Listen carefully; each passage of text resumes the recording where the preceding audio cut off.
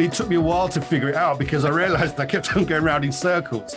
This stuff was going on. And in essence, I just wasn't taking the action. You could say I was met with resistance, okay? And what was going on is anytime something got difficult, I'd procrastinate or do something that was more fun or easier, but I wasn't taking action. But whilst I was going through this time, this 10-year period, I saw other people that were doing it. I saw other people that were going out and making money. I saw other people leveling up their life. I'm like, wow, what's the main difference between them and me? And it was really quite obvious. It was really quite obvious. They thought differently. It was that simple. They thought differently. They had a different belief system that led them to taking different action. Well, so it was about this time I started to get interested in psychology. Why am I doing some of the stuff I'm doing? Why am I guess I could say now, looking back, why was I self-sabotaging myself and not going for the things I wanted where the other people were? And it was all to do with the operating system in between my ears. Welcome to the Leadership Junkies podcast, brought to you by Cardivera, the leadership development ecosystem that helps you grow your people, grow your business, and grow your life. We're back here for episode 92. Our guest is Akhtar Khan, who's coming to us from London in the UK. He is the founder of Reaching Excellence. And the title today is Change Your Thinking, Change Your Life, and Grow Your Wealth. Akhtar is a renowned and respected high-performance property and business success coach. And he's going to talk today about his journey from not only starting with little or nothing, but a fairly traumatic childhood, that the outcome was that he had built a multi-million pound portfolio of property and real estate and more than a six-figure income that allowed him to retire, get this, at the age of 37. You want some of that? He's going to talk about how the traumas in our life, what he calls the core wounds, end up determining our belief systems. And those belief systems are essential to change in order to get to the outcomes we desire. He says just so simply, it's more important to change your thinking than to figure out what to do. He's also going to talk about how vital it is to understand the drivers for the behavior you want to change. In other words, to get to the root of the issue. And finally, he's going to talk about the role of vulnerability and transformation. And he's going to talk about the reality that change can be painful, but here's the key. It's often necessary to get through that pain, but that pain is temporary. And he's also going to talk about how vital it is to have the right support with you on your transformation journey.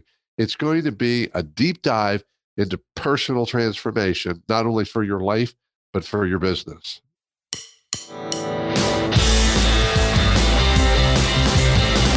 Welcome to the Leadership Junkies podcast, where we explore leadership, business, and personal growth to help you grow your business and live a richer life. We're your hosts, Jeff Dishwitz and Craig Matthews. We believe that leaders have to put their people first. And if you don't have time to grow your people, then you're not leading. Get ready for conversations that will challenge your thinking and help you transform your leadership and your business. Welcome to your bigger business and bigger life. Get ready for an interesting conversation today. We have Akhtar Khan with us, who's coming to us from the UK. His company is called Reaching Excellence. In a few minutes, you're going to figure out why. He is a renowned and respected high-performance property and business success coach. And you're going to hear a lot of his story today. He had a challenging start in his life. He'll give you some of those details. Listen to this story. He had no personal funds, no experience, no track record. So he started from scratch, or maybe even less than scratch. And the outcome was, in a short time, Akhtar built a multi-million pound portfolio of real estate, generating a six-figure income that allowed him to retire, ready for this, at the age of 37. At the age of 37. So Akhtar is going to give you his story. He's also going to give you not just the tips. Tips is just too minimal, but he's going to give you the foundations of what it takes to achieve and reach excellence in your life and your business. So welcome, Akhtar. Thank you. Thank you so much for having me, guys. Yeah, pleasure to be here. So give us some of that story, Akhtar. Yeah. Okay. So let's start at the very beginning. So I moved out of home really young. I was about 18 years of age, and I moved into this small apartment, and I'd been in there for a couple of days, and I get a call from the letting agent saying that the landlord wants to pop round and collect some mail. So one evening there's a knock on the door. I open the door, and there's this young guy there, You got to bear in mind, I was 18 years of age. So I was one of these kids that had a baseball cap on. I looked a bit like a yob. Let's just put it that way. So I opened the door, and there's this young kid there. He says, "Hey, I'm Andy. I've come to pick up the mail." And I looked at him and said, "Oh, you must be the landlord's son." And this kid was like about the same age as me, dressed very similar, baseball cap on, looked like he was from the ghetto. And he said to me, no, I'm your landlord. I remember thinking, you've got to be kind of shitting me. How can this kid be my landlord, right? I was both intrigued and rattled because it took me 6 months to like save up, work. I didn't go out with my friends. I didn't socialize. All my friends were going out to bars and clubs. And I was super disciplined because I needed to get like my shit together so I can kind of get, this place furnished and get everything I needed. But at the same time, I was intrigued. I was like, how's this kid who's the same kind of age as me managed to buy this flat? Well, Andy and I became good friends, and I found out that what he did was that he'd inherited some money from a relative that passed away. He then went and borrowed some money from his dad, and he went to an auction, and he bought this property for 20 grand. This is like 1992. So this is a London apartment. He bought it for 20 grand. He then went and refinanced it for 25,000, got all of his money back out of the deal. And I was like, wow, I didn't even know you could do that. So at that point, I decided that I was going to become a property investor. And I discovered that Andy had bought 5 properties, using this strategy of no money left in. And that was really where things started for me. So I just made the decision to become a property investor, but it took me 10 years to do my first deal. So people often ask me, why did it take so long? Well, why did it take so long? And they also ask me, why did you move out of home so young? Well, the truth be known is I grew up in a very dysfunctional family. My parents split when I was 5. My parents were immigrants. They came to the UK. They were together until I was about 5 years of age. They separated, but they spent like a decade fighting each other like cat and dog. And everything came to a big crescendo when I got to about the age of 15, 16. They dragged me and my siblings through a really bitter, messy custody battle. My parents didn't understand the psychological and the emotional impact this was having on me. I kind of was in a really bad place. So were my siblings. I didn't quite know how to handle my emotions. And it kind of came out in my behavior. I kind of started missing out on school. I started skipping school. I just kind of gave up. I just lost the will and the drive to do anything because there was so much pain and dysfunction at home that I started to kind of hang around with the wrong kind of kids. I started to skip school. I started to I gave up. I kind of didn't have a purpose, didn't have a reason. And I started just getting involved with pleasure-seeking activities. So it was like, let's go out and party. Let's go out and drink. I discovered cannabis. I'm like, wow, this is cool. And before I knew it, I was out partying every weekend, and I was kind of doing a lot of things that you didn't want your 15, 16-year-old kid. In fact, how you didn't want if you got a 15, 16-year-old son and you got this image of how you don't want him to turn out, that was me. I was that kid, right? So there's a big turnaround coming. Absolutely. So Akhtar, it sounds like you're definitely on the wrong road. And as Craig said, seems like there's got to be this turnaround coming because we know how the story ends, or at least thus far has ended. So what happens next? So this is what I kind of did. I got kicked out of school, and it was a point where I couldn't go back to school. It was too late. I couldn't go back to school. I couldn't go back to another school. And I had no skills, no qualification, no job, no hope really. And also I kind of got ousted by my peer group. So my friends were kind of going off to college and uni. I didn't fit in with that peer group anymore. So I then fitted in with all the dropouts. So that was kind of my new peer group. But that was like, in some ways it was comforting because it was the only kind of group of friends that I had, but it was also very limiting because when you're around people who've got, they're dropouts, they've just got no standards, they've got no ambitions, they've got little drive out of life. And all they wanted to do is just do fun things or pleasure-seeking activities. This is fun. Let's go game, let's go party, let's go smoke, whatever. But the problem with that is that becomes the benchmark, and that kind of forms your mindset. So I got stuck in this place for a little while. And of course, the dysfunction was going on at home. It was always challenging. I was the eldest of 5 children. It was a single parent family. There was a ton of responsibility on me. I had to kind of deal with my mum's drama, and my dad was kind of in and out. He wasn't around. Sometimes he was in the UK. Sometimes he'd go back to his home country. So it was a very, very messy start to life. And, why it took me so long was because I knew that I wanted to become a property investor. But when it came to actually going out and doing things, right, I didn't realize this at the time, but I was procrastinating. There was a lot of fear. There was a lot of self-doubt. There was that internal voice in my head saying, well, maybe it's not for you. Being wealthy is not for you. Maybe, who the hell do you think you are trying to be a property investor? What if it goes wrong? You're going to look even more stupid. People are going to laugh at you, And then there was the whole imposter syndrome thing that was going on. I wanted to do stuff. Yeah. That's a lot of stuff to deal with. I guess, most people are dealing with something like that. They just don't realize what they're facing. So you actually figured out, I have all this stuff going on in my head. Well, it took me a while to figure it out because I realized I kept on going around in circles. This stuff was going on. And in essence, I just wasn't taking the action. You could say I was met with resistance. Okay. And what was going on is anytime something got difficult, I'd procrastinate or do something that was more fun or easier, but I wasn't taking action. But whilst I was going through this time, this 10-year period, I saw other people that were doing it. I saw other people that were going out and making money. I saw other people leveling up their life. I'm like, wow, what's the main difference between them and me?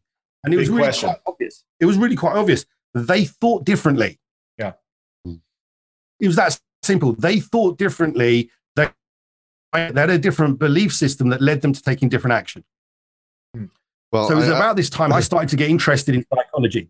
I started to get interested in psychology. Why am I doing some of the stuff I'm doing? Why am I guess I could say now, looking back, why was I self-sabotaging myself and not going for the things I wanted where the other people were? And it was all to do with the operating system in between my ears. So I kind of figured that stuff out quickly. And it was at that point I started to learn about psychology. I started to, I was around some people who are management development consultants and coaches. And I just started to open my mind up to the kind of psychology of success. Because at that point, I started to read some books. I started to learn about neuro-linguistic programming. I also started to learn about psychotherapy because, when you grow up in a dysfunctional family, we end up having dysfunctional patterns, dysfunctional thought processes, wow. A bit of a victim mindset, any kind of excuse or whatever. And if that becomes the operating system and that's what you're used to, you don't question it because you think that's normal. That's how everyone must be. So I started to see this distinction between my thought processes and my actions and my results and the thought processes and the actions and results of other people. And I realized there's a distinction here. Gotcha. Well, I have to tell you, Akhtar, this may make no sense to you. It just works for me. As you were talking, the movie or the show Beauty and the Beast went through my mind. And the reason is this, not that you're the beast, that there's a song in there that says it's something about it's the tale as old as time.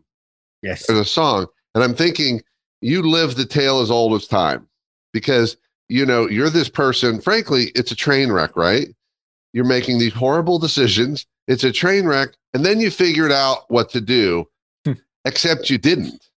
You figured out how to think because that's the answer. It's not to figure out what to do. And everybody's trying to figure out what to do. Right. But you figured out that this is something about how I think and how I see things. And that to me clearly was the turning point and the accelerator. Absolutely. A train wreck is an understatement. It was a multiple train wreck. It was a pileup. That's really what the reality of it was. So, coming back to this point of knowing what to think, it was really at that point I started to examine my thought processes. What am I thinking and what action is it leading to? Is this thought process helpful and useful? Is it leading me forwards? Or is this thought process putting me into an emotional pit or a hole and making me feel crap or depressed? Wow. So, I'm really curious to jump right into this. When you had this period of time, 10 years where you really didn't do your first deal, how you were out reading and learning, at what point or at any point did you get some sort of outside perspective, whether it was your coach, counseling, whatever it was? Yeah, I tell you what happened. I was still involved in that party rave scene. So I had one foot in that kind of camp of, partying and everything else. And I had this other foot kind of into sort of entrepreneurship and personal development. And one day, I went out and I partied. One of the things was I really enjoyed partying quite a lot. I was a bit of a party animal. I was one of those wild party boys. And I realized, I didn't have a decent job. I had crappy job after crappy job. I used to zip around on a moped delivering pizzas for Domino's Pizza. I worked as a waiter in an Indian restaurant. I even stacked shelves in a supermarket. So things were pretty crap back then. But the highlight of my kind of weekend was actually going out and partying. But I saw an opportunity there, which was I could be a DJ. I could get into these clubs for free. I could party. I'd be in these clubs. I even DJ'd on pirate radio. So I kind of developed this kind of sort of career hobby in DJing and being part of this club scene. But the problem with that club scene is that if you go back to the early 90s and that whole rave scene, recreational drugs were part of everyday life. And before I knew it, I'd escalated. I started using ecstasy. So ecstasy was my drug of choice back then. It was fun, but it gave me what I now know to be an escape from a load of trauma that was hidden underneath the surface. And one day I partied a little bit too hard. I nearly OD'd on ecstasy. And that was the catalyst. That was like, oh, wow. Like I nearly died, right? I nearly died. This was kind of crazy and reckless. But it was at that point I had this real wake up with, you know what? You've got to sort your life out. You can't keep piddling around like this because this is going to kill you. You need to sort yourself out, get yourself on the right track. But you also need to find what's underneath the surface that's driving you to go and do this pleasure-seeking behaviors. What is it really about? So it was at that point I thought, I've got to make a tough choice. I've got to leave behind this whole rave scene. I've got to leave behind this whole peer group. I've got to then cut myself off from that because if I don't, it's going to kill me, right? And it's at that point my mind jumped back to meeting Andy and like, you know what? You got to do this now, okay? There's a way forwards. I knew that property and real estate was going to help me to build wealth. I also knew deep down inside at some point in the future, I'd want to settle down and have my own family. And I can't be a DJ with a family, right? It just doesn't work. I needed something that was a bit more solid. So it was at that point, that was the catalyst for me to really put myself under the microscope and then start moving forward. So I left that whole lifestyle behind. I got a job that would, as a kind of subcontractor that paid me some decent money. And about a year later of working my butt off, and I was working some serious hours, I actually managed to raise the funds for a deposit for my first property. And I bought my first property. So that was the catalyst for me changing that kind of lifestyle. Wow. So one of the things that you've referred to several times in there is your peer group and how much of an impact that really has on people. I see that time and again, and it is one of the toughest things to change because you're so comfortable with those people, and yet there's that unknown of shifting. So what was that like when you decided to make that change? Very, very uncomfortable at best. and at times it was painful. And, knowing what I know now, when you're in a peer group, okay, it taps back into some deep survival mechanisms within us. We need to be part of a tribe. We need to be part of a peer. We need to be part of a group. It's essential for our survival. So we're tribal by nature. So we need to be part of a tribe. So when you're in a tribe like that, okay, and if it's not the right tribe for you, the minute you try to ascend and go out, it threatens the existence of the tribe. So you'll have people go, hey, Craig, why do you want to do that? That's not really a smart move. Hey, Jeff, why do you want to do that? You should stick with us and do this stuff here, And they will dissuade you unconsciously because what it does is it threatens the existence of the group. But also when you start to ascend, it points and shines the light on the things that they're not quite doing. So you've got this kind of pull from both angles. Like you're trying to ascend and leave the group because you want to better your life. So and also they want to pull you back into it because it's a survival of the group. They feel comfortable. They feel uncomfortable when you leave it. So it's a real tough thing to do. You will get pulled back in. I think they call it crab mentality, right? So if you put crabs in a bucket, and one tries to climb out, the others will just pull it back in and keep pulling it back in. That's what happens when it's a group dynamic. And this can be a peer group, it can even be your family as well, group, social group. People will pull you back in. But you have to look at the cost of that. If those people don't want to come with you or they're not going to support you, it's detrimental to you. So I've had to do this numerous times throughout my life where I've ascended or outgrown a peer group. You have to leave. But when you leave that peer group, it can be lonely, right? You can feel very lost. You can feel like, you've lost direction. You don't know which way is up and down. It's very disorientating. It taps into that deep need for survival again. But the key thing is once you make that transition out of that group, it won't take you long to find a new peer group who are aligned to your values, your beliefs, your outcomes, your objectives. And that's what I had to do. For a period of time, I left that group. It was very uncomfortable. It was very unsociable. It was very lonely. Okay. Yeah. And then I got to a point where I started to meet the right kind of people who had the right kind of values, the right kind of goals, and I formed a new peer group. Wow. That is so good. It reminds me of when one of my sons was in high school. He had gotten into a group that, not to the extent that, partying like you were doing, but, we found some things that was like, okay, maybe we need to have a discussion. So I talked with him and I said, is this where you want to go? Is this the path you want to take? And he decided not really. I said, well, the key thing you have to do is really think about the people that you're hanging out with. That next week totally did a 180 and had a totally different group of friends who ended up being valedictorian, Air Force Academy, et cetera, and just a good group of folks. Like, oh my gosh, hats off to you. Well, it's not easy for sure. I want to emphasize two things here that I heard you say, because yes, we have to be careful about who we choose in our groups. Mm-hmm. And the thing I heard you say in addition, Akhtar, and it's something I've gone through, and not a lot of people get it, frankly. It's something I've said recently in the last 5 or 6 years, that in order for any of us to really fully be ourselves and live the life we're meant to live, whatever that is, I believe we have to be willing to lose everybody. I agree. Everybody. Doesn't mean we will, yeah. But to the degree that we're attached to people and groups, if we are, we end up making decisions that may not, and these are hard decisions, but there's got to be this willingness. And when I share that, a lot of people say, well, no, you'll never lose me. And they're not bad influences sometimes. It's not. It's just, there's this evolution that happens, and not everybody in these various groups evolves. That's for sure. I totally agree with you on that point. I think it's sometimes it's the attachment that people have to these groups, the beliefs that they've got around that, or, hey, I've known this person for X amount of time, therefore I should fill in the blanks. Okay. But actually, if you understand the psychology, is that sometimes these people will influence you, even subconsciously.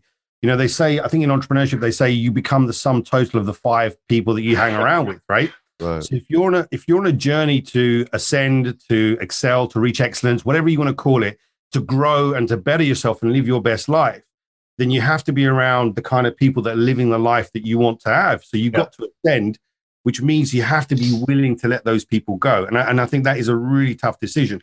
And you also said an important thing. Just because you're willing to let them go, it doesn't mean that everyone is going to go or everyone is going to disappear. Some people will come with you on the journey, or some people will still stay in your life, but you have to be willing to let them go. It's a tough call. Well, and I think the other piece that people don't think about is you have to look below the surface, because, if someone's, and what are your values? Like if someone says, well, I want to have immense financial success and wealth, great, nothing wrong with that. And then they look at people who are financially successful, but don't look at what did it take for them to get there? What might be driving them? I have someone I know who is very financially successful, but has acknowledged to me that he wants to be financially successful because he needs it. He needs it to feel good about himself. So he needs the most expensive, flashy car. He buys houses bigger than he needs because it makes him feel good about himself. I'm like, yeah, I don't really want to, that's not my model. Yeah. So for me to put him in my life because he's got financial success is not going to serve me well. Yeah. Because basically I ended up pursuing wealth and financial success because I'm incomplete. Well, so it's still, I think I love the fact that, and frankly, at a relatively young age, you started this journey, because that's something that, as a guy who started this journey at 50, the journey you're talking about really for me started at 50. Go, man, that would have been really cool to start a little earlier. But we start when we start, right? We start when we start. Yeah, absolutely. I mean, we do start when we start. And I think the key thing is, like, I mentor a lot of people, and everyone's like trying to get somewhere. And I have to say to them, look, this is a journey. This is a lifelong journey. You think you're going to get somewhere. And then when you get there, you're going to change your goals. You're going to ascend. You're going to get used to or comfortable with that level of lifestyle or wealth or comfort that you have, that you're going to pursue something more. So it's a constant journey. But the fact is, if we started. That's all that matters, Well, Akhtar, an important question is, and I don't know if this is true, but the way you described it, in some ways you hit a bottom. You had that overdose, almost died, and then made decisions to shift. And unfortunately, a lot of people, that's where it takes. They have to get to some sort of bottom, but you mentor people, you coach people. So talk about that idea of, when do we have to get to the bottom, and what can be these other turning points? Yeah, absolutely. So, I mean, look, really, when I look back over my journey and what I've seen with other people, it's either desperation or inspiration. Yeah. So if I share with you, like, what happened, I bought my first deal. Okay. It took me 10 years to buy that first deal, but it then took me another 8 years to buy 3 property deals, because I was doing things a very old fashioned vanilla way of doing things. I didn't know or understand the clever, creative and advanced ways of building a property portfolio. And back then there wasn't the kind of education you have now. It wasn't the social media. We didn't have Facebook groups and all that kind of stuff. So it was very, the kind of information and knowledge that's out there right now, which just wasn't available back then. So I did things using a very, very vanilla model of doing things. And it got to a point where 8 years later, by this point, I'd sort of settled down. I was married. I had my first daughter. And then something happened, which was another catalyst. A close friend of the family passed away, a good friend of mine, his wife passed away completely suddenly, completely out of the blue. And she was the same age as me. And that experience was like, it was shocking because she left behind a loving husband, 3 young kids, and seeing the devastation that was left behind from her death and seeing what the kids went through just brought up another load of pain. It took me back to my childhood, not having a parent around. And again, it brought up a load of pain. And I started to think about my partner, and I started to think about my daughter. My daughter was 2.5 at the time. And I remember thinking, well, what would happen to my partner and my daughter if anything happened to me? Would they manage? Would they cope? It was actually the wrong question. It was like, how badly would they struggle? And at that point, I realized that I hadn't done enough. I hadn't achieved enough wealth. I hadn't pushed myself enough. And I'd got used to just being comfortable, keeping my head above water. I thought I was doing okay. I was doing all right in terms of my job. I had some investment property, but it was mediocre, right? By my standards today, it was mediocre. And I didn't have a big enough reason to push myself. So it was at this point, I realized my paradigm had shifted. For a couple of months, I was in this kind of place of no man's land. That was the big catalyst that made me realize that I was playing too small. I was selling my time for money. I was in a job. I didn't quite like it. I didn't have all the time I needed. I didn't have the financial freedom that I wanted. And it was that experience that made me realize that I've got to level up here. I've got to go and do some work. And at that point, I joined a property mastermind. And I was like a man on a mission. I was... Failure was not an option for me. I think the thing for me that was a big driver was that, it's one thing to do something for yourself, but if you've got children or you've got other people that you care about, they're a bigger reason. You'll sometimes do more for someone else than what you will do for yourself. So my daughter was a huge driver for me. My family was a huge driver for me. So I joined this property mastermind and I just went hell for leather. I just learned everything aggressively and I just put everything into practice because it was almost like a life or death scenario for me. It's like, I've got to do this to make sure my family were okay. So at the end of the year, there was like 60 people that had been on this mastermind. They had like an end of year better your best competition. And it was really just to see who'd made the most progress. So 9 people had entered, 7 had bought 1 property. One guy bought 2 properties. This other person had bought 9 individual properties, bought a portfolio of 12, set up 2 letting agencies and did a land deal. That person was me. And, I blew it out of the water and I didn't have anything different. I didn't have more money. I didn't have more skill. What I did have by this point was not just the property and the real estate strategies, but by this point I was pretty experienced and had quite a good understanding of mindset and what my mindset blocks were. Interesting. As well as working with the real estate coaches, side by side in tandem, I worked alongside a mindset coach because every time I ascended, I hit a wall. And every time I hit a wall, there was that voice in my head saying, who are you? Who do you think you are? You can't do this. You're not good enough. You shouldn't be doing this. There was all these beliefs that started to come up. And what I realized at this point was all the crap that I'd gone through in my past and my childhood and everything else had caused trauma in me.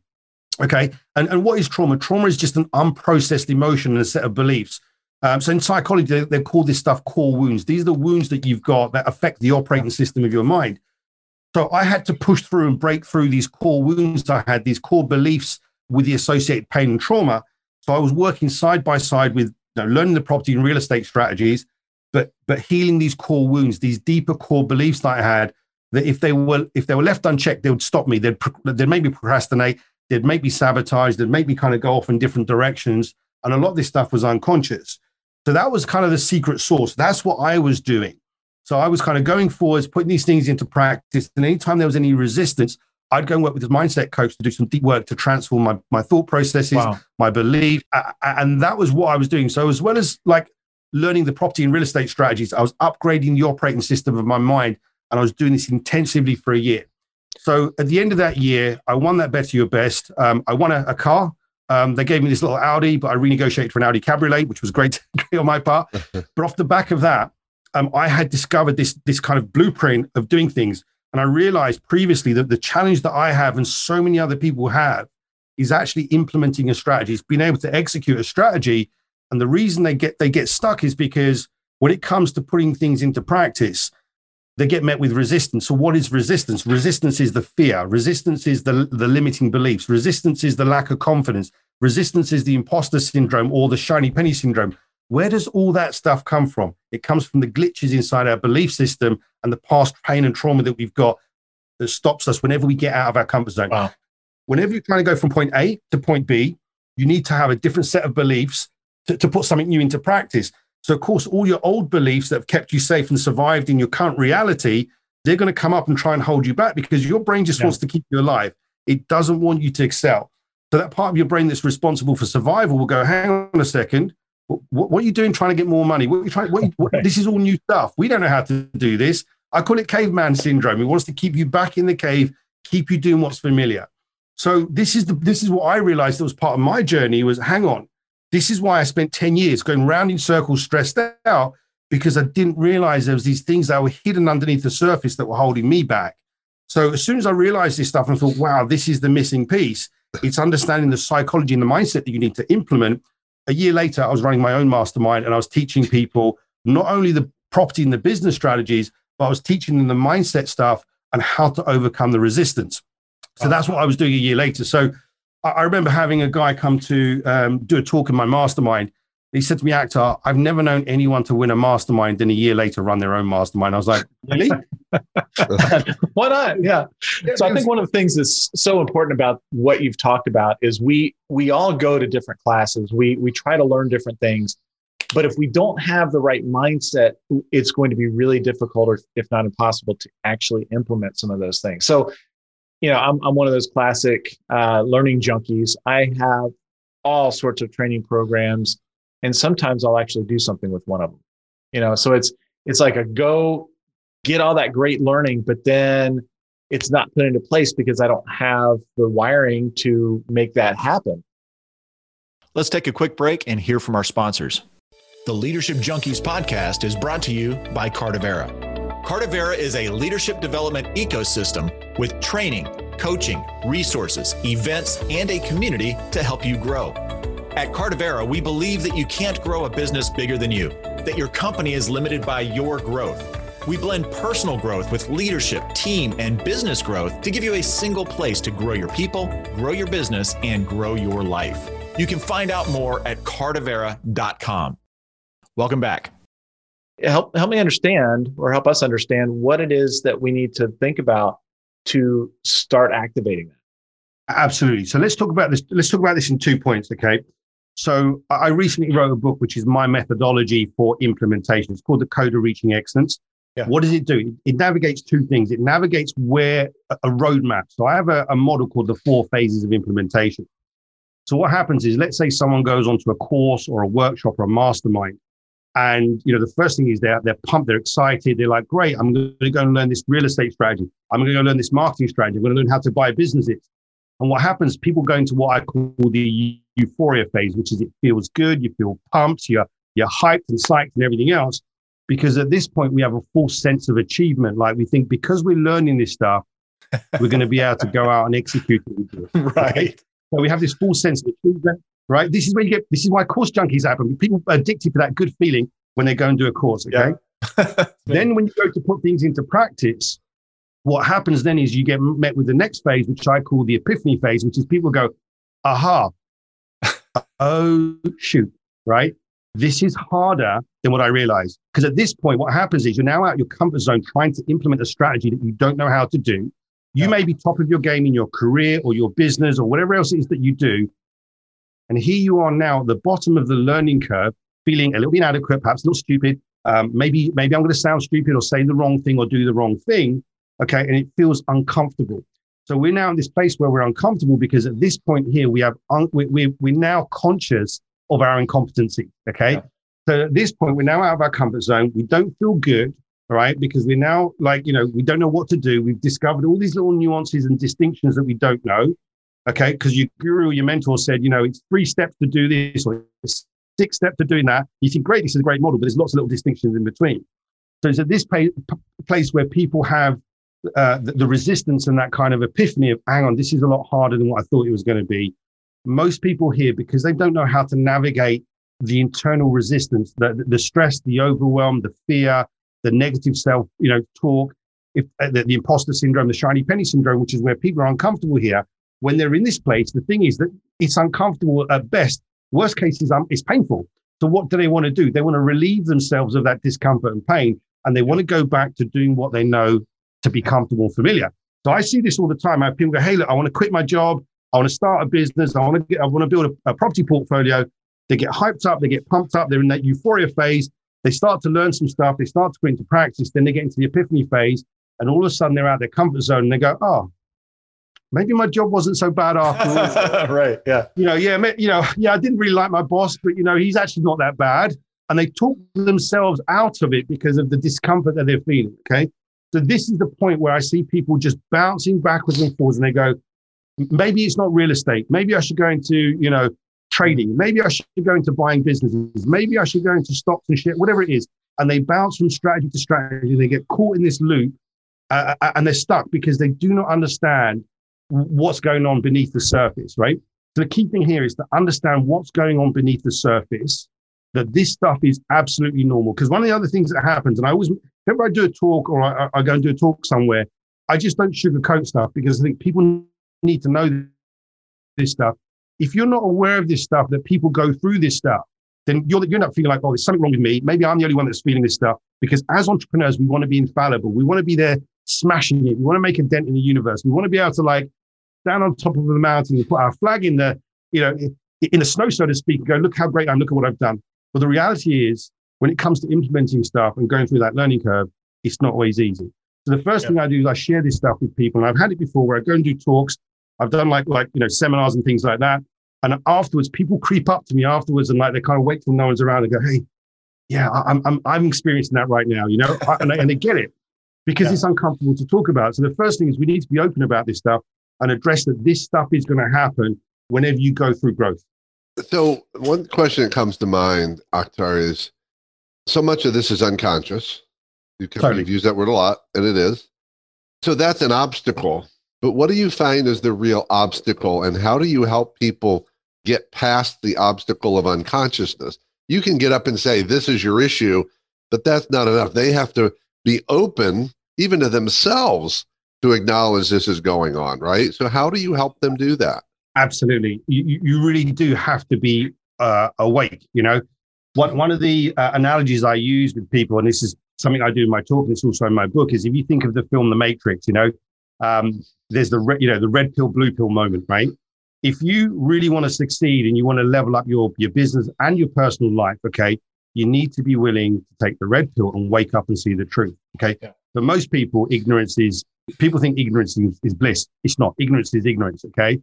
So that's the bottom line. So I have to kind of call people out and say, look, if you really want to get unstuck, if you really want to have the things that you say you want, are you willing to see the cold, hard truth?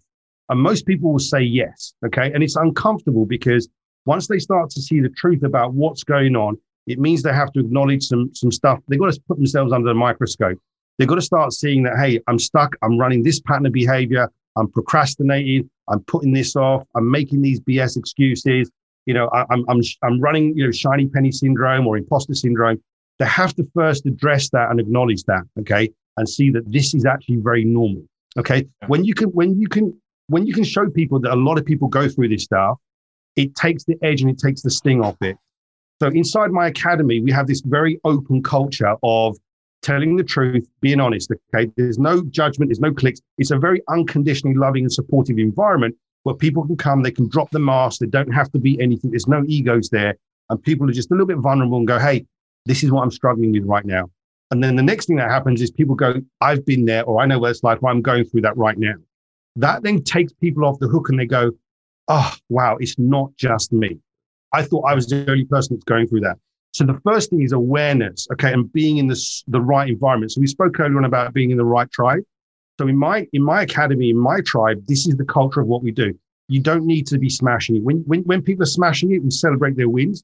But when they're struggling, there's this culture of being open and honest about it. And everyone is very supportive, very accepting, very tolerant, and zero judgment. Okay, I won't accept that in my academy, in my community, because it doesn't help anyone. Okay, So that's the first step. It's just realizing and seeing that this is normal, but you have to be aware of this stuff because, as you said, it's unconscious. And if you're not aware of it, it's going to trip you over and you're going to do what I did, which is spend a decade going around in circles.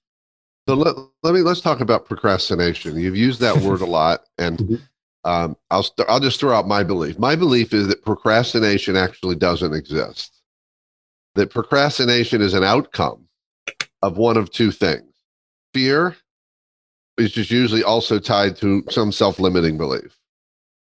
Every time. So like, I don't even use the word. I don't say to people, been procrastinating on this. I'll say, I'm not getting where I want on this. I know I'm afraid of something because I know I don't have to figure it out. I've decided for myself that procrastination is an outcome of fear. And so how hard do you find it for people to get past? Because it's easy to say, I'm just procrastinating. All I need to do is focus. Right. Good luck with that focus thing. Yeah, I totally agree with you. It's normally down to fear or it's normally down to fear or a belief. Okay. So one of the things I do is teach people, you can't own this and go, hey, I'm just procrastinating right now and use it as an excuse. Okay. No, you're just not doing what you need to do. So let's address this and get to what the root is. What are you afraid of right now? What's the real fear around this? Okay. What is it you don't want to do? So is it down to fear?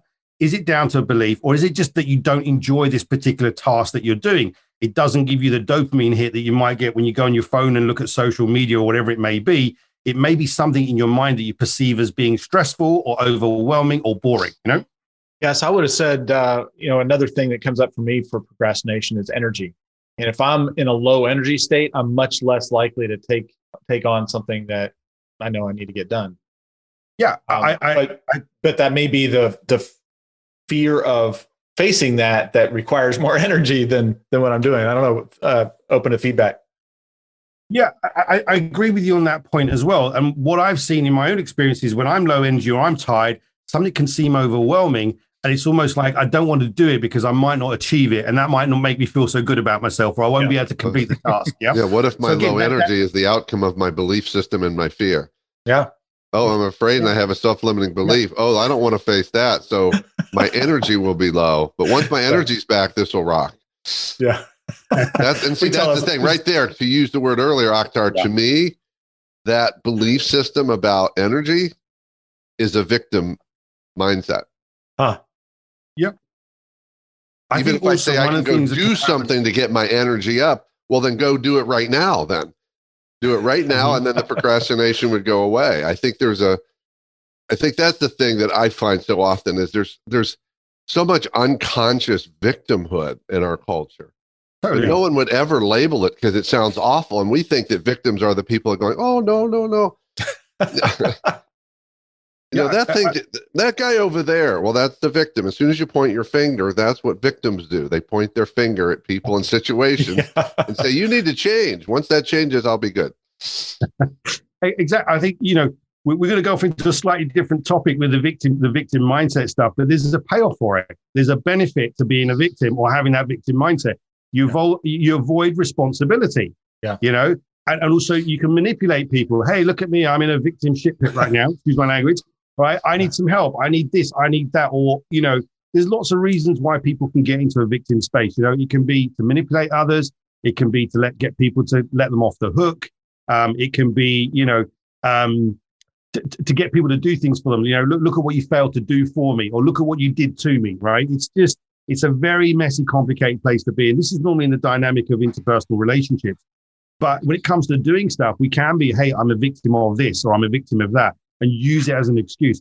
We have to take ownership and responsibility. We have to really take ownership and responsibility of everything that's going on, in our lives. Because ultimately, if we don't, we're disempowering ourselves, right? We're saying, hey, I can't sort this out.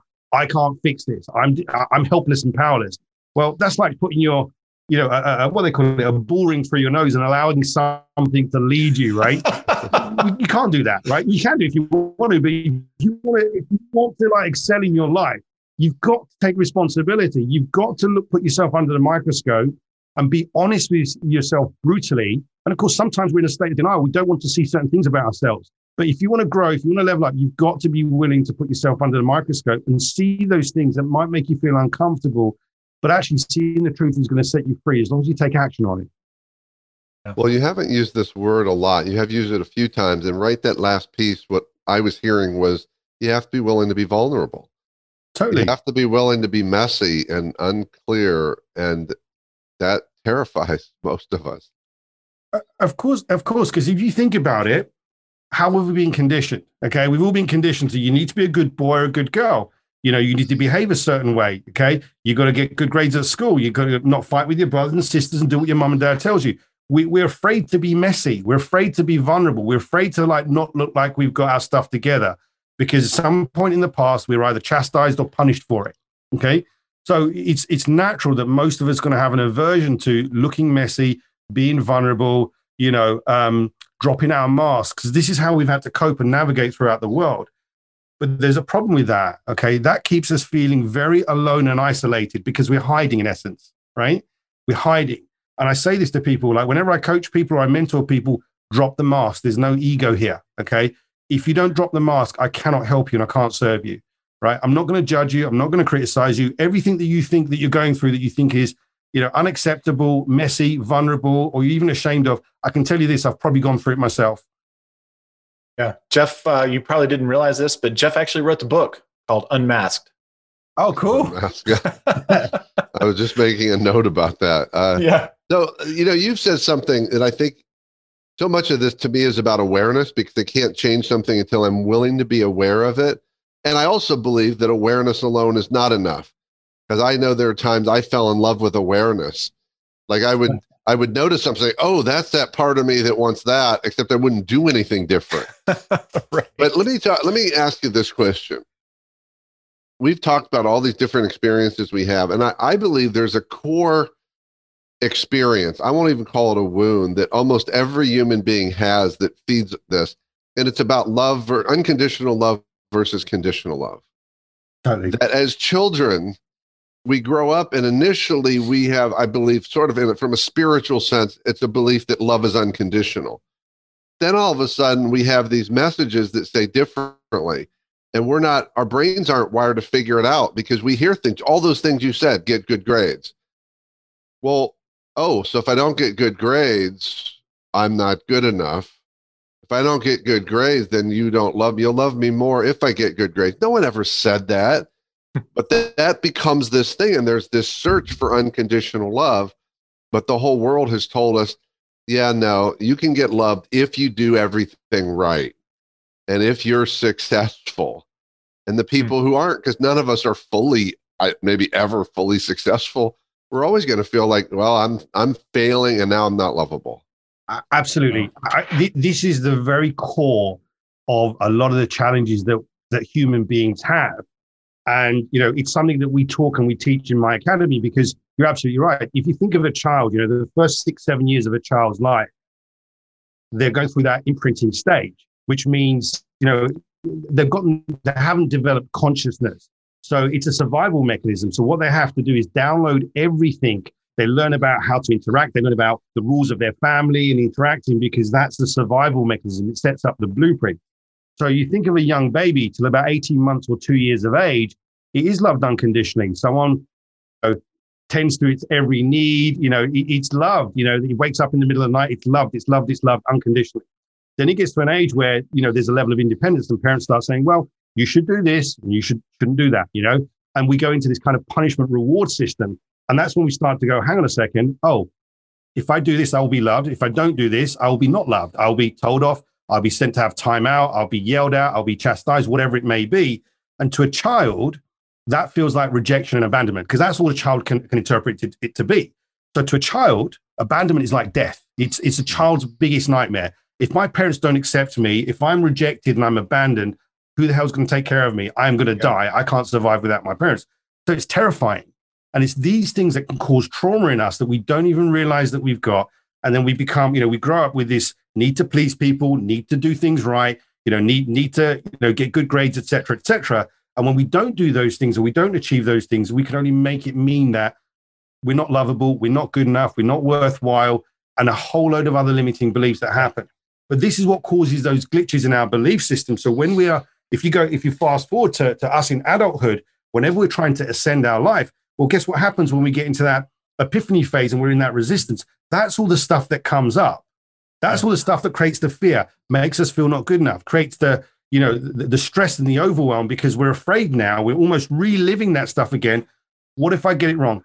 The amount of my mentees and students that come to me and go, do you know what? I'm scared you're going to tell me off. I'm like, really? I'm going to push you, but I'm not going to tell you off. I'm scared of your disapproval. Like, we have this very open culture. I'm like, well, I'm not going to disapprove of you. I'm going to help and support you. Why is that? Because it's what they've been conditioned and used to, So we've all got this conditioning where we want to please people and we also want to avoid pain. So, a lot of us learn that if we made mistakes, sometimes we were chastised, sometimes we were slapped, beaten, whatever it would have been. We've learned that if we make a mistake or we get it wrong, there is some form of pain or punishment. Not everyone was lucky enough to have a parent that said, hey, what did you learn from this? Okay, you spilled the milk. Okay, so what? What can we do about it? Oh, we'll just clean it up. Okay, great. Let's just do that then. What would you do differently next time? Many of us didn't have parents like that. And I've got 2 daughters. When I started out, I didn't quite parent them that way, but luckily I caught myself in time. Yes. I caught myself in time and I started to change the way I parented because I learned this stuff and I thought, I don't want to pass that on to my kids. I want my kids to feel unconditionally loved and that they can make mistakes and they can grow and we can learn from it all, which is what so many of us didn't get. And this is one of the things that happens. We get this performance anxiety of, hey, we want to accelerate, we want to excel in life. We want to have a better relationship. We want to have more wealth. We want to have the finer things in the business and the freedom and life on our terms, but we're afraid of making those mistakes. We're afraid of getting it wrong. That's what happens. It's all this stuff that's conditioned into us. So I'm wondering how much of that can be changed by self-love. So in other words, not depending upon somebody else to, if they look at you wrong, your world is crushed. So, is that something that helps to counteract that, or what are your thoughts? Yeah, I think it can, but I think there needs to be a process that people go through. So when I'm working with people, we're working with people on 2 fronts. We're obviously teaching the practical business or property strategies, but we're also doing a level of personal development here, which is number one, first of all, making them aware of, the resistance, the things that they're going to, trip them up. That's the first thing. Then it's a process of helping them to upgrade their belief system. But it's also undoing those fears, undoing those traumas or mini traumas and stuff they've had. How do we do that? Okay. Well, we have this fundamental principle. People share the truth about themselves, which means being vulnerable. They then create the opportunity for other people to really see who they are. They drop the masks, they drop the identity and everything else. They come on group calls and they get people to just see who they really are. They get people to see them when they are messy. Right? Scary thing to do. And it takes people a little bit of time to do that. When they see other people getting a bit messy, they go, okay, great, I understand that. What that then does is it creates the opportunity for acceptance. And it's that acceptance that's really healing. So if you think of unconditional love for a moment, if someone creates the opportunity where people can see them like being messy, and other people can accept them and they feel really seen and accepted in their messy state, what they then learn is it rewires the brain to go, hey, I don't need to fear this. I don't need to be worried about this. I don't need to hide. I don't need to put on this front anymore. I can just turn up and show up and be like this and know it's okay. That takes away all the fear. It undoes the anxiety and it lets people be very authentic. But it also puts people in a really nice space where they can just show up however they are, ask for whatever help and support they need, and then they can be led, guided, mentored, taught, whatever they need to do to get to that next phase of their journey, whatever that may be. But that's really the principle of it. And I think people need to have that first. What I've seen and what I've experienced is when people receive that kind of unconditional love and acceptance first, what that does is that then helps them to kind of reprogram their thought processes and their beliefs, helps them to get rid of the fear and anxiety. Once they've received that kind of love and support and acceptance, they're then able to give that to other people. And then once they've done that, that's when they can apply it to themselves and go, you know what? I'm actually going to be a little bit softer on myself. I'm not going to beat myself up so much. I'm going to cut myself a little bit of slack and I'm just going to give myself the self-love or the self-care that I need whilst I'm going through whatever it is I'm going through. It's interesting how our life experiences give us new teaching, because I was talking to someone yesterday about painting.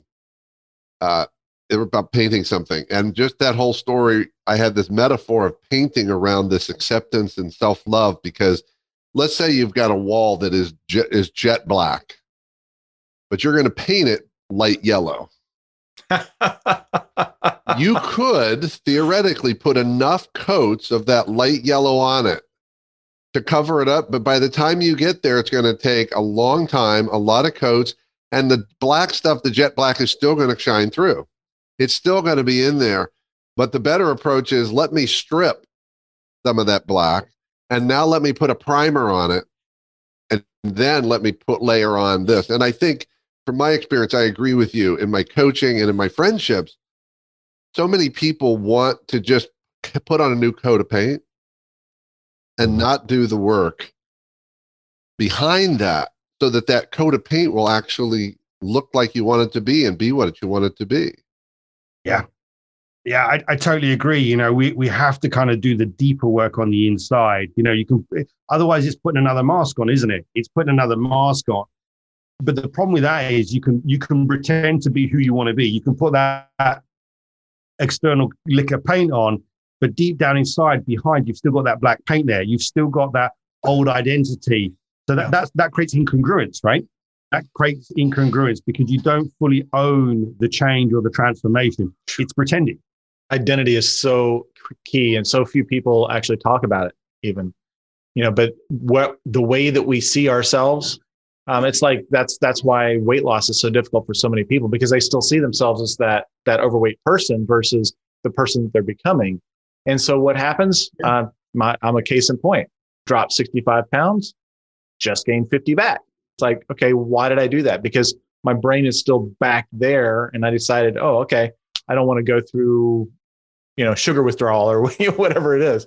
So now back on the path to cut it again. But it's that identity that I have to keep in front of me. And if I'm training my brain in my morning routine, I'm going to find much more success than if I just let the day go by. Absolutely. Identity and changing one's identity is a really important part of this journey, because you will grow into your boots, so to speak. So one of the parts of the process that we have, which is beyond making people aware of the pitfalls, we have a process that helps people to start to transform. So we help people to create a very compelling vision about where they want their life to be. That gives them a massive reason why, but that has to be aligned to their core values. Then we create their identity, which is, who do I need to become? Who do I need to become in order to have this or to fulfill this? And I'll just give you a very simple example. If someone is an employee and they want to become an entrepreneur, they can't think like an employee anymore. They have to own and have the identity of an entrepreneur. Yep. And this doesn't just apply to entrepreneurship. This applies to different kind of contexts of your life. If you want to have the best kind of relationship, who do I need to be? Who do I need to see myself as?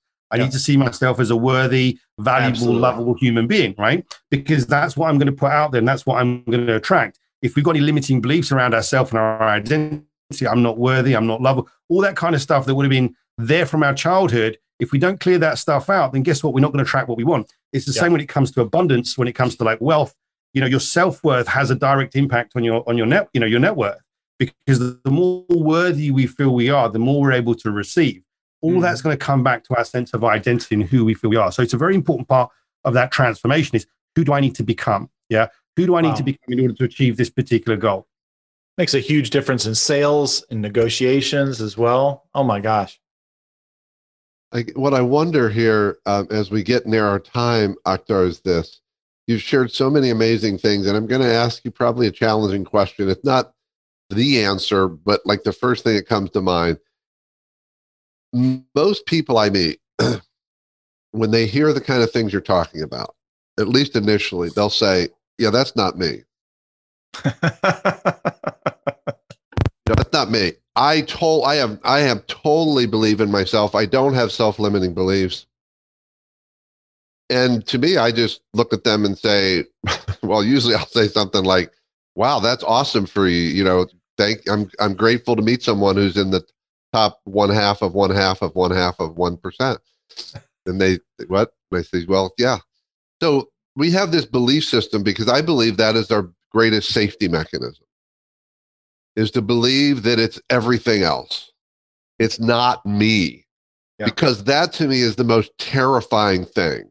That where I am in my life and what I have or what I don't have is my responsibility. And it's, frankly, it's my fault. I don't want to know that. I don't want to believe that. And until I'm ready to accept that, I don't see any of this change happening. Mm-hmm. So knowing that, what would you say is the key a single key for people to get past that belief system? They've got to be ready to hear it.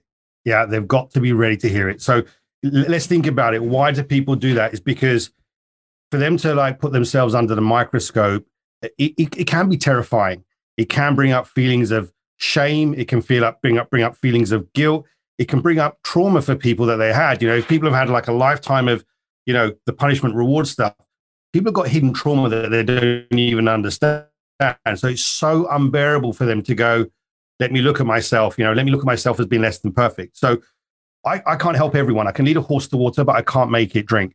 So what I've found is when people are in enough pain or they haven't got the results they want, that's when they start to pay attention, when they go, actually, this stuff that I'm doing isn't working, or, you know, my finances aren't where I want it to be, or, you know, I'm not living the life I want. My wife or my husband is stressed out. My kids aren't happy.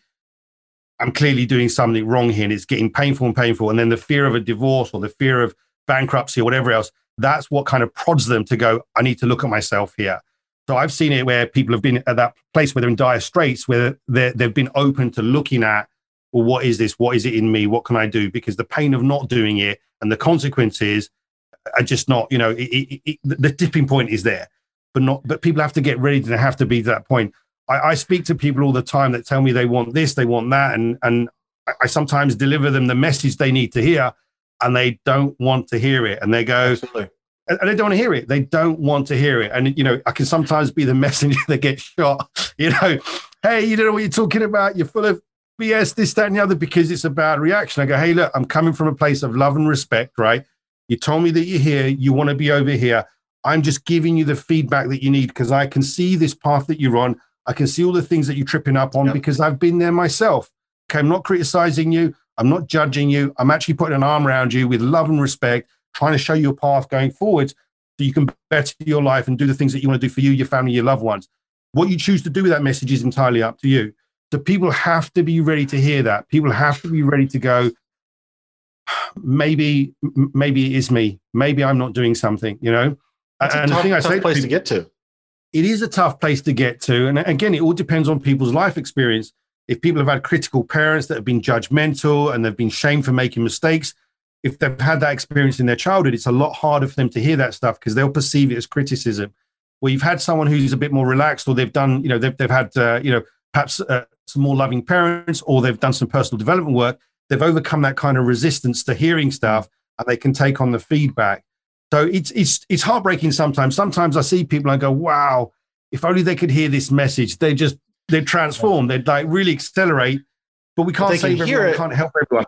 Without it getting all the way through. I have a close friend who has had tumultuous relationship after tumultuous relationship, and she doesn't understand that the same person is in each one of those relationships. And there's only one way to fix the future. And, you know, ultimately she has to be ready to change. Yeah, it's all going to be with her, isn't it? She's attracting this type of person to come back in her life, either to resolve something that's unresolved in her past, or she's got a set of beliefs that believes that she's got to attract this kind of people. It's probably unconsciously familiar to her. You know, we mentioned earlier on about that blueprint stage, you know, first 6-7 years of a child's life, that sets up the blueprint. So the kind of people that she's going for would probably replicate what was going on for her in that, you know, at that point in her life. That was the benchmark and the standard that's been unconsciously modeled. So people have to be ready. And there has to be a point where they go, oh, you know, I've had 10 relationships now. It's the same guy with a different face. The same Right. thing happens. I keep having the same pain. Yeah. It's not the guys. Yeah. The common denominator here is me. You know, someone's got to get to that point where they've had so much of the heartache, the pain, the suffering, or whatever it may be. You know, however many experiences that's got to be, however many relationships, however many failed businesses, they've got to get to that point where they go, all right, I admit it, it's me. I can't go through any more pain. I can't go through any more heartache. I can't go through any more suffering. And it's at that point, and I think I mentioned it earlier on, it's either desperation or inspiration. So they've got to get to that point where they go, all right, I'm ready to listen. What do I do? And how, I mean, it's like this person asks for help. It's like, you have great relationships. What do you suggest?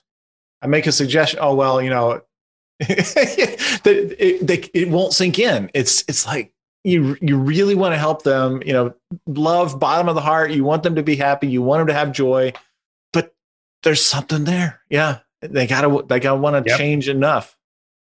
Yep. This is just so good, Akhtar. And I know we could spend hours on this because it's, I believe this is life. It may be hard. I mean, we've used the word pain over and over. So going through pain, I'm not suggesting is easy, but I feel like there's a simplicity to it. And it does, how hard or easy it is depends on how vulnerable you're willing to be, how much pain you're at, how open are you ready to be. But I think there's a simplicity to this. You've talked about a system. I want to make sure we hear more about that. So, Akhtar, what in particular do you want to share with our listeners that you'd like to highlight right now? Yeah, absolutely. So yeah, I did talk about pain. So if people are listening and thinking, hey, I don't want to go through that. One of the things that we need to understand is pain is temporary. Okay, it's temporary. If you go to the gym and you want to work out and you're going to work out and build a six-pack abs, okay, you're going to go through a level of pain. You're going to go through some muscle soreness, but it's temporary. And one of the things I say to people is this, okay, whenever you go through any growth, there's going to be, some discomfort or some pain. But the key thing is when people come up against that and they deal with that kind of pain or discomfort for the first time, it's petrifying because they're like that. Most people haven't been taught how to navigate those difficult emotions. So, the first time they come up against their pain, if they're on their own, they'll do everything they can to distract themselves.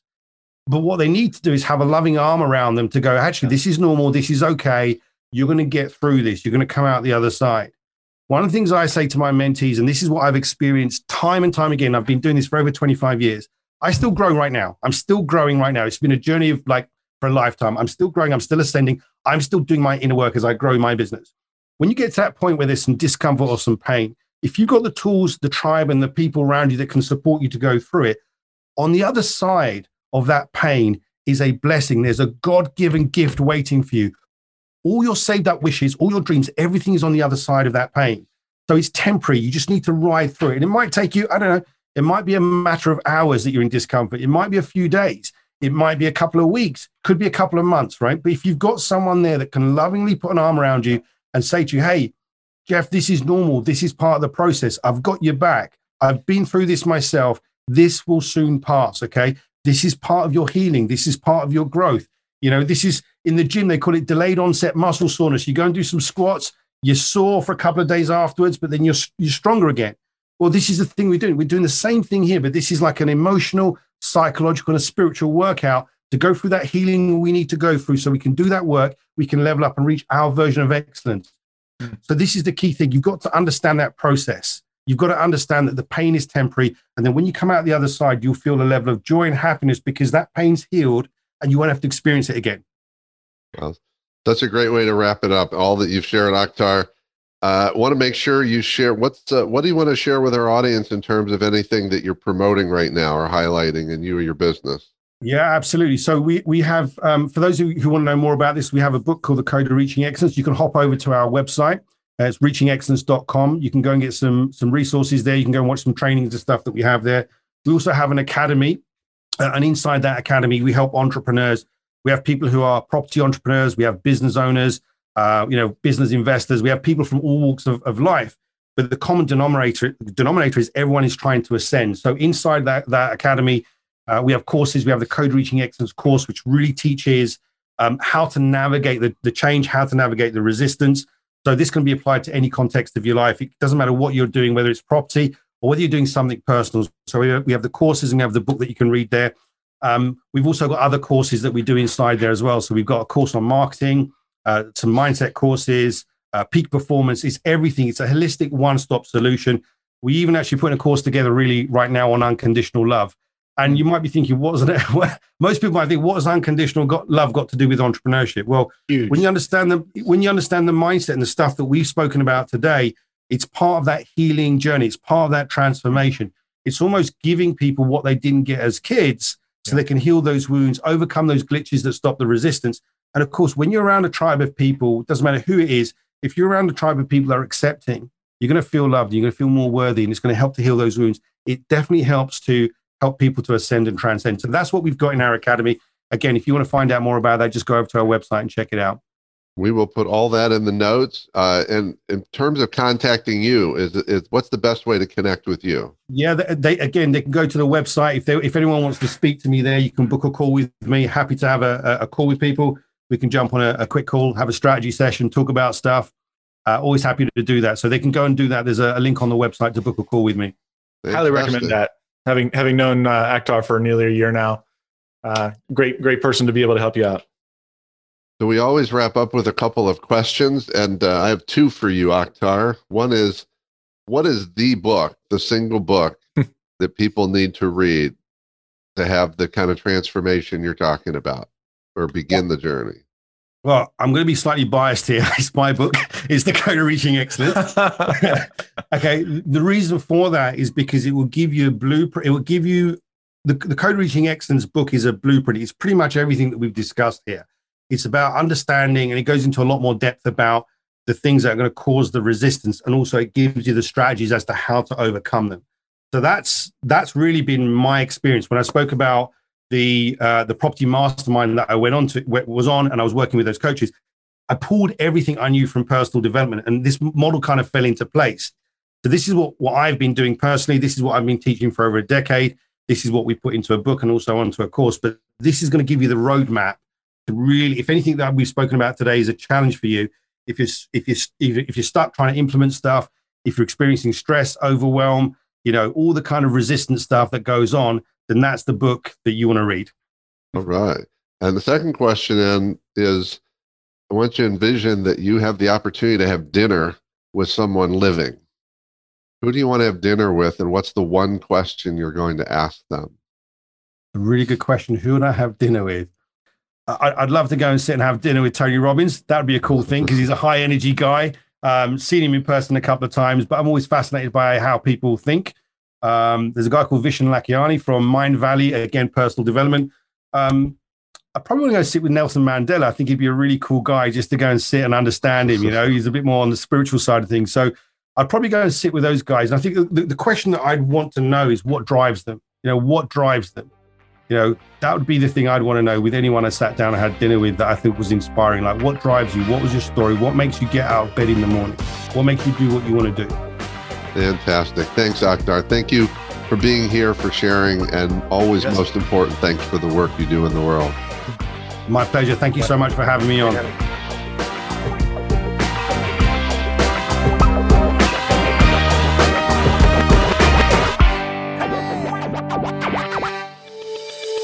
If you like this podcast, you'll love the Cardavera Tribe. The Cardavera Tribe is a community of growth-committed leaders who want to connect, engage, and grow themselves, their people, and their businesses. Cardavera is a leadership development ecosystem with training, coaching, assessments, and events to challenge you and help you grow. And the Cardavera Tribe is a membership like none other. You'll get live access to Craig and Jeff, where you can ask questions, as well as masterminds where you can get answers from other leaders who've already solved your greatest challenges. You'll have access to additional interviews and a variety of courses, tools, and resources to help you achieve your biggest goals. We have monthly game days where we have challenges and competitive games to help you grow your leadership capabilities. And you'll get a personal growth Sherpa who will guide you to help you reach your growth goals. To find out more, go to cardavera.com. That's CARDIVERA.com. See you on the inside.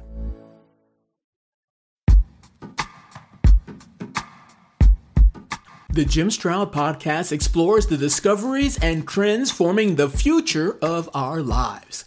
Brain-to-brain communication, robot bosses, microchip implants for workers, and artificial intelligence replacing human workers are all happening now. If you want to know what's happening next, subscribe now to the Jim Stroud Podcast.